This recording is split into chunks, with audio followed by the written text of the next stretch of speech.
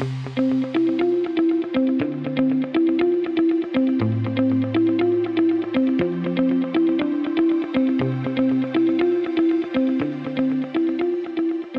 is going on, everybody? Welcome into another edition of the Daily Energy News Beat Stand-Up here on this gorgeous Monday, August 14th, 2023. As always, I am your humble correspondent, Michael Tanner, coming to you from an undisclosed location here in Dallas, Texas, joined by the executive producer of the show, the purveyor of the show, and the director and publisher of the world's greatest website, EnergyNewsBeat.com, Stuart Turley. My man, how you doing today?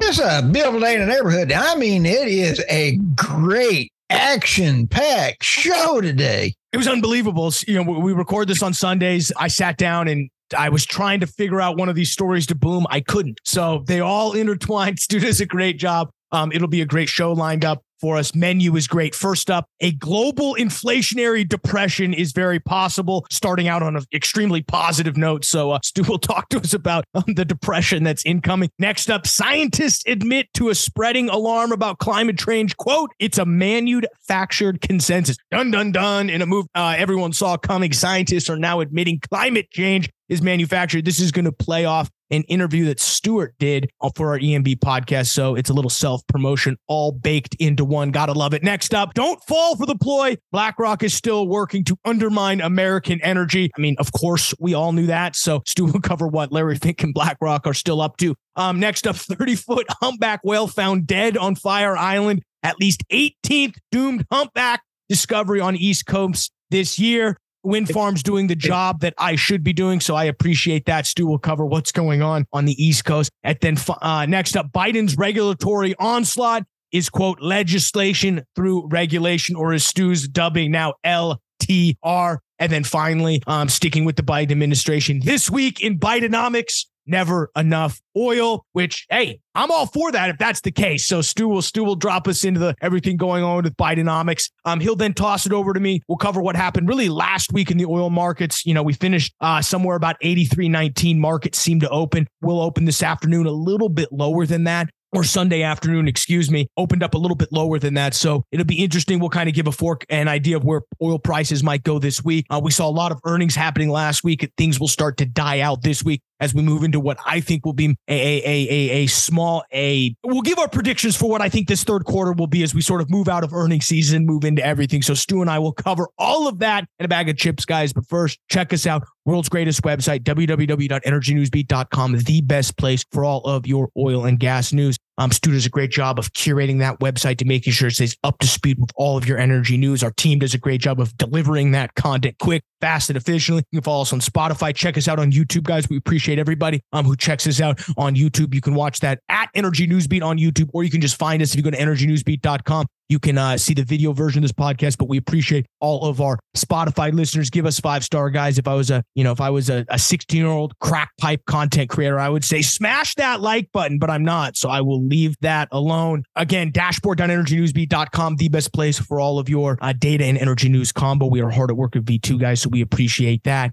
Email us questions at energynewsbeat.com. Take a look at the description, both in the YouTube show and if you're listening to this on Spotify or Apple, you can hit timestamps to all of the best segments. I'm out of breath though, Stu. Where do you want to begin? Hey, let's start with one of my most gloomy, and we're going to finish on a high note with a training video for the government. So you got to love government. A global inflationary depression is very possible, but what does this do to the energy and oil markets? Dude, you and I have been talking about this for a long time. In fact, 3 years ago, we could pull the tape, and I was always saying depression as a cheerleader, and you're over there going, nah. Well, you were right. I'm right. But we're having fun. Roughly 2.5 years ago, it was predicted on the Advancing Time on this article that we might soon be witness to the first global inflationary depression. Many of us predicted inflation rolling, but underestimated the size of stimulus would put in the pipeline. Boy, they bloated this up like a dead whale on the beach, with all the stimulus they put around the world.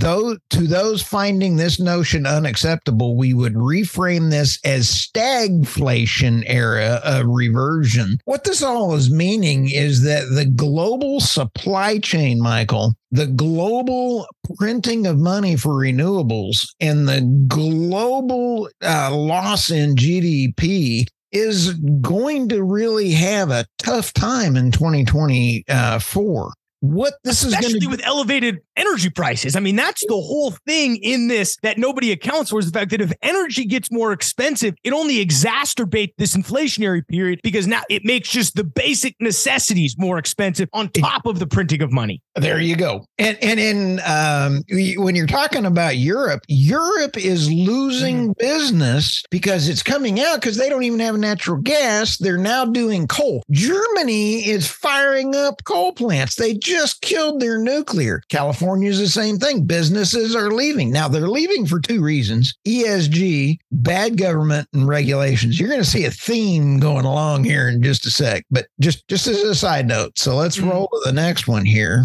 And if anybody has any questions I want their opinions on the global outcome, because it's hard to predict oil prices. Saudi Arabia and OPEC Plus are going to be cutting back production. I don't know what the amount of demand is going to do, because it's always supply and demand in different formats. Russia has survived. Before we move on, I want to say, he talks about the idea that we're in stagflation, and you have to flesh that out a bit, because if you use the official government numbers, we're not in stagflation. What is stagflation? High unemployment, high inflation. You use the Bureau of Labor Statistic numbers, we are not in high unemployment. Unemployment is rising, but we're still at 4.6, 4.7% unemployment, which is historically low. Think about when Barack Obama took over in 2008. We had a 10% unemployment rate. Yes, I know you're going to tell me the numbers are skewed. You can tell me, but I have to point out that if we use the official numbers, we're not in stagflation yet. I'm going to throw out old definitions, because don't throw up. For our podcast listeners, reverse peristalsis, or the act of throwing up and violently throwing up on his microphone, just happened. This is a credible moment. So when you sit back, Michael, and take a look, how in the world, at this amount of debt that the United States now has, people are not buying it. Gold is becoming the energy standard. Nothing is as it was or as it seems. So I'm going to throw up and use reverse peristalsis and throw up. And that is, you can't use the old standards. The other standard is anybody that has a job has two jobs. Anybody that is wanting to get out of the workforce gave up. There's a whole bunch of baby boomers that weren't ready to retire, and they're out. They're going to go starve and eat the dead whales on the beach because they can't afford to eat. So nothing is the same. And thank you for letting me. I agree. I 1,000% agree with you that we have a big issue with underemployment and double employment. Absolutely agree with you, where that's an issue, in my opinion, with wages, though, not necessarily the availability of jobs. But that's a story for another time. Let's move on to promoting our own podcast, because there's nothing more that we like to do. Honestly, Michael, thank you for letting me rant and prove that I'm always right and you're wrong. I am kidding. You're 99% more right than I am. I hope you're wrong on this global depression, but globinary. Right. Globinary. You're an animal. A new word. Okay, going to the next one. Scientist admits to spreading alarm about climate change. It's a manufactured consensus. I did not say this. And then real quick, I really enjoyed my podcast with Judith Curry. She was truly a leader in the environmental advocacy groups, and she was the doomsday around it was manufactured. Why this matters about Judith Curry is her business is a weather modeling business, and she's got it down to a science. So I've got the list in there. There's a couple quotes in here. It's a manufactured consensus, says climate scientist in my new video. She says scientists have an incentive to exaggerate risk to pursue fame and fortune. And the fortune is in about how they get funded by the governments. So the governments are the ones that are actually doing it. Now, well, let's lay the groundwork here. Who is Dr. Judith Curry? I think it's important. She's a doctor here. This is a brilliant woman, BS degree in geography, 1974, Northern Illinois University, a PhD in geophysical sciences in 1982 from University of Chicago. No slouch there, okay? She's the former chair of the School Earth and Atmospheric Sciences at Georgia Institute of Technology. Love them, Georgia Tech. Her research is, we're just reading the Wikipedia here. She was a member of the National Research Council's Climate Research Committee, has published over 100 scientific papers and co-edited several major works. She retired from academia in 2017. Why? Because she went public with her climate change skepticism. Interesting. It seems like you can't teach publicly if you don't think climate change is real. Funny how that works. Hey, let me throw this squirrel at you, Michael. And that is the fact that she went from academia to the business, and her companies, she has two, and those companies are... God bless America.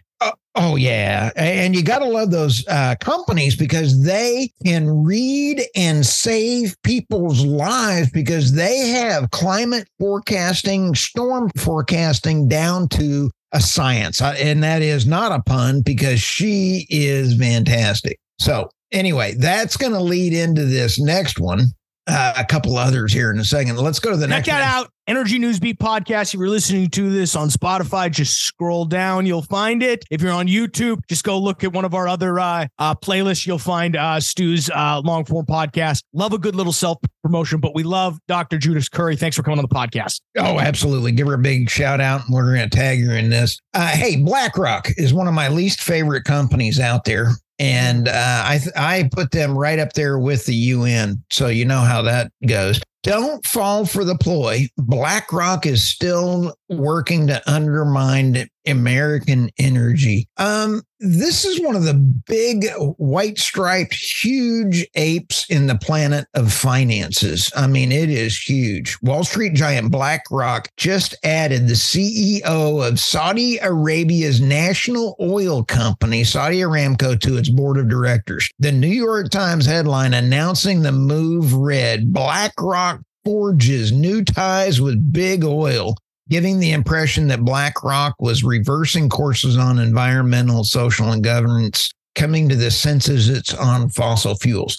The exact opposite is the case. Now, here's where it gets a little bit messy in what BlackRock is doing. BlackRock is not only an energy hypocrisy investor, they're an ESG hypocrisy investor and the biggest one in the world. They had holdings in pipelines, oil and gas pipelines in the Middle East. They have had oil and gas, and they were the only ones that did not lose money. Of their 1.7 trillion lost in the first half of the year, Michael, was all in green and renewable energy. So they've made a quiet twist into fossil fuels over the last several years, but they're over there going, we're green. They've been the ultimate in greenwashing. So when we take a look at this as we come in, so Saudi Arabia's head of the, I like the way Saudi Arabia takes care of Saudi Arabia first.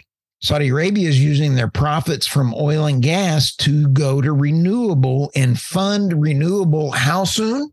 30 years down the road. The technology's not there. BlackRock is now following Saudi Arabia's, but they're publicly using an IR guy of the week and really falsely advertising their funds. But I mean, this makes total sense, though. Saudi Arabia is not aligned with U.S. oiling. They'd love nothing more than to have the U.S. enact regulations that shut down the oil business. I mean, what did we see in WikiLeaks? Who's the biggest funder of Greenpeace? Oh, Russia. Why? Energy. I mean, it doesn't take. I really like that you brought this article, Stu, because I think, the New York Times thinks one step ahead. Think 2 moves ahead, 3 moves ahead. We talk about second order thinking. It's clearly 5. The New York Times doesn't do that, because if they actually spent 5 seconds thinking about this, they'd be like, well, wait a sec. Wouldn't Saudi Arabia really enjoy the shutdown of the U.S. oil industry to only make the entire world more reliant on them? Maybe if they don't have as much of reserves as we think they have, shutting down the American oil industry will only continue to prop up their declining reserve base. I don't know. I'm just throwing those things out there, but it's helpful to think ahead instead of just pronouncing a headline, Saudi Arabia or BlackRock forges new ties with big oil. Give me a break. Oh, yeah. Here's why. I mean, Saudi Arabia already tried to wipe out the great U.S. oil companies. They've done it. They did it in 2014. They're going to do it again. Boom. If they can, they will. And I guarantee you, with this current administration and energy policies in place, the only thing I've got going for the current government on energy policies is their regulations, we'll cover here in a second, are not energy racist, if you want to say that. They hate all energy. We got to go this. Let's talk about this whales. Okay. Hey, this is a 30-foot humpback whale found dead on Fire Island, at least the 18th doom humpback discovered in the East Coast this year. Hey, I found a training video at the end of this, Michael, and let's talk about the article for a little bit, and then I'll talk us through the new training video on how to clean up whales. So let's go ahead and talk about this for a little bit. I had a wonderful interview with Craig Rucker this week, and I embedded the Fox interview that he just had with him. And that's how I got to meet him. He also knows Patrick Moore. And Patrick Moore was the co-founder of Greenpeace that I've interviewed. And I've got more interviews coming up with him. So, you know, we've also got we're working out details to interview him at COP28. So this is huge from a story. The whole thing about this is the animals, the whales, there's hundreds and hundreds of them that we know about this year are dying. Porpoises, whales, the fisheries, it's killing the fishing industry. And it's because of the vibrations, Michael, of the wind turbines. Why is the green methodology and the green push silent on one of the biggest important ecological mammals in the world regarding the world's health? It's pretty crazy. A 30-foot humpback whale was found dead last Friday morning. What was that? The 10th? Yep. And I know the 11th there. The 18th humpback to be discovered on the East Coast so far was found on the eastern side of Smith Point County Park in Shirley, Long Island, according to the National Oceanic Atmosphere Administration. I mean, doing the job I should be doing. Yes, killing the whales. As a millennial, this is one of the few things, and you can see there's a New York Post in there showing the one. But Michael, I went to a research desk, and I went and found a short clip from 50 years ago, and I discovered that Granholm has already sent this out as a training video, since she doesn't care about the whales. This is so let's so let's we watch it. Are we going to watch this? Yeah, let's watch let's it. Cue it up. Let's start it now. Here we go. Okay. Yeah. You see the 10, 9, 8, 7. For those watching at home, it's a countdown. There's a dead whale on the beach. Are they going to blow this thing up? No, there's no way. Look at the chunks, and you can hear the screams in the background. And the announcer is so calm. He says, "Great." And we were watching it, and we had to go away because of the pounds of flesh. The smell. We can cut this. We can cut this. Can you imagine the smell that's going on? Oh, and just a little bit after that, Michael, I'm going to go ahead and stop watching here. But a little bit later on this, he goes up to a Cadillac and he says, and it's a good thing people did not get hit like this Cadillac. The Cadillac is destroyed. And the guy on the beach in the interview goes, well, we don't know how much we're going to have to blow up again. And they ended up just having to I was born in the wrong era. Oh, the amount of C4 they used on this whale is incredible. I mean, anyway. Okay. That's what we need to do, folks. Oh, yeah. Go the whales. All right. What's next? Legislation through regulation. I'm now calling this LTR. Legislation through regulation, because I went to Oklahoma State and it's the only way I can remember it. Biden's summer regulatory onslaught is legislation through regulation. And I got to hand it to him. He's not energy racist.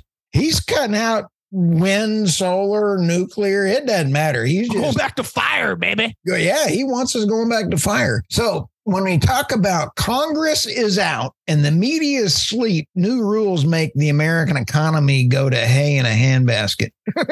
Transportation Department, Michael, on Friday, they did a 696-page rule raising corporate average fuel economy standards that would effectively require 100% of new cars to be electric by 2032. This is even more aggressive than the California's EV mandate, which would ban the sale of new gas-powered vehicles until 2035. This is despicable. And when you sit back and take a look, passenger cars would have to achieve 66.4 miles per gallon in 2032, up from 44.1. I was visiting with Craig on this the other day, and he said the difference is they're going to be able to only do a mix of fossil fuel engines, gasoline engines, so the hybrids are not going to be able to do it. They're buckling down into hell. I mean, they're consumer hell for one reason, Michael. They don't want American consumers to have cars. Unbelievable. Yeah. Passenger cars would have to achieve 66.4 miles per gallon in 2032. Right. Wow. And the balancing trucks at 54. Woo. Yeah. Now, here's the thing. The way that they're putting this rule in, Michael, is complex, but it allows the manufacturers to keep making gasoline engines only if their overall mix puts out like a pound, or whatever the number is, of carbon, which means it's basically going to be down to 3. So those 3 gasoline-powered engines are going to be $16,000 a minute to run. I mean, it's just, those are all exaggerations, but it's going to be true. They're also making a 236-page revision to the National Environmental Policy Act, which if you're in the mining business, you know that is NEPA. That would require federal agencies to consider climate change and environmental justice in project reviews. They say that, quote, leases for oil and gas extraction or natural gas pipelines have local effects, but also have reasonable foreseeable global, indirect, and cumulative effects related to GHG emissions. That footnote does say that these NEPA revisions, accordance with the laws, decree that the federal government, quote, must assure for all Americans safety, health, productive, and aesthetically and cultural pleasing surroundings. I mean, this is, in the words of you, Stu, it's a bunch of bull hockey. Oh, yeah, it's even worse than bull hockey. We're going to go for whale hockey. Okay, let's go to the next one because I'm about to whale hockey. Yeah, I'm going to get a new one. All right, Bidenomics, kill me. Yeah, kill me. Just shoot me. You know what's funny about this? This week in Bidenomics, never enough oil. Michael, I'm just going to say this right now. The Wall Street Journal threw Bidenomics out as an insult. And Biden is so not there, and he depends, that's a pun, on things that he's got a supply of depends that Dr. Jill follows him around with. Okay, I'm done. But when you sit back, Bidenomics, he's proud of it. And it's an insult. It's kind of like... well, I think the hard part is, here's the part. Bidenomics is this idea that everything is going great in the economy. The problem is it's not. Gasoline was $5 in his thing. The part that I find hilarious is that people in the oil and gas business should love Biden. Oil's never been higher since when he's been in office. Every time a Democrat takes office, oil goes to $100, and it's not because of it's not random. It's the way markets understand that under Democratic presidencies, there's going to be a contraction, intended contraction of supply, while demand continues to increase because we have an insatiable demand for energy. So it is funny. Bidenomics actually helps the oil and gas business, the very industry he's trying to hurt. Oh, absolutely. The gas for the consumers was cheaper and oil was cheaper. But it's all about you're seeing a theme. Here's the thing, Stu. Do you want $100 oil and Biden as president or $25 oil and Trump as president? Ask people in the oil and business that question. They'll get tongue-tied. Okay. Yes. And I'm a humanitarian. I want humans to be better off. So I vote for $25 oil and you good want me out of a regulation. job. I see how it is. Oh, hey, you and I are energy, baby. I know. I'm just giving you. It is interesting, though. You walk around and ask people in oil and gas, you want $25 oil or $100 oil? Is it $100 oil? What if I told you $100 oil was only possible with the Democratic president? What? Yeah, excuse me. RT, I got to give a shout out to RT over at Pecos Operating in the Crude Truth. That's exactly what he said, and that was my first time with him, as I did a Scooby Doo. Mm-hmm. Right? Well, no, and to get back to the point, if you're all tapped into the news, they've been walking around and trying to pump up this Bidenomics. Who knows what that is? The point is, we will have an insatiable demand for energy and an oil demand. The IEA came out last week and said oil demand is going to go to 103 million barrels. You know, it's part of the reason why prices were up last week. It's incredible that people can't quite see this, and it's incredible they're still trying to pronounce that the economy is sweet. You're going to be fired up today, so I'm like sweating over here. Oh, yeah. I mean, I always try to weave our stories to a common theme, and today was easy. Bidenomics. Kill me. Oh, we're done, though, at least. Thank goodness. Yeah, shoot me. All right. Well, we'll switch it over and we'll cover specifically oil prices here. We actually saw markets last week have a down week specifically. We just start with the S&P. We traded down about 3.5% week over week. NASDAQ stayed fairly flat. Oil prices, we saw it rise. You know, really, we were at $80 when we began the week. We're sitting now at $83.19 where the indices settled. We did see all the way above at $84. We almost saw 85. Again, last week, we saw 103 million barrel oil demand per day estimate from the EIA coming up here in July or in August, September. Saudis continue to say we will continue to cut. And it's just a sign that we're now getting back to fundamentals. Oil prices continue to shift up. We did have natural gas prices fall a little bit, $2.78, mainly off the back of it.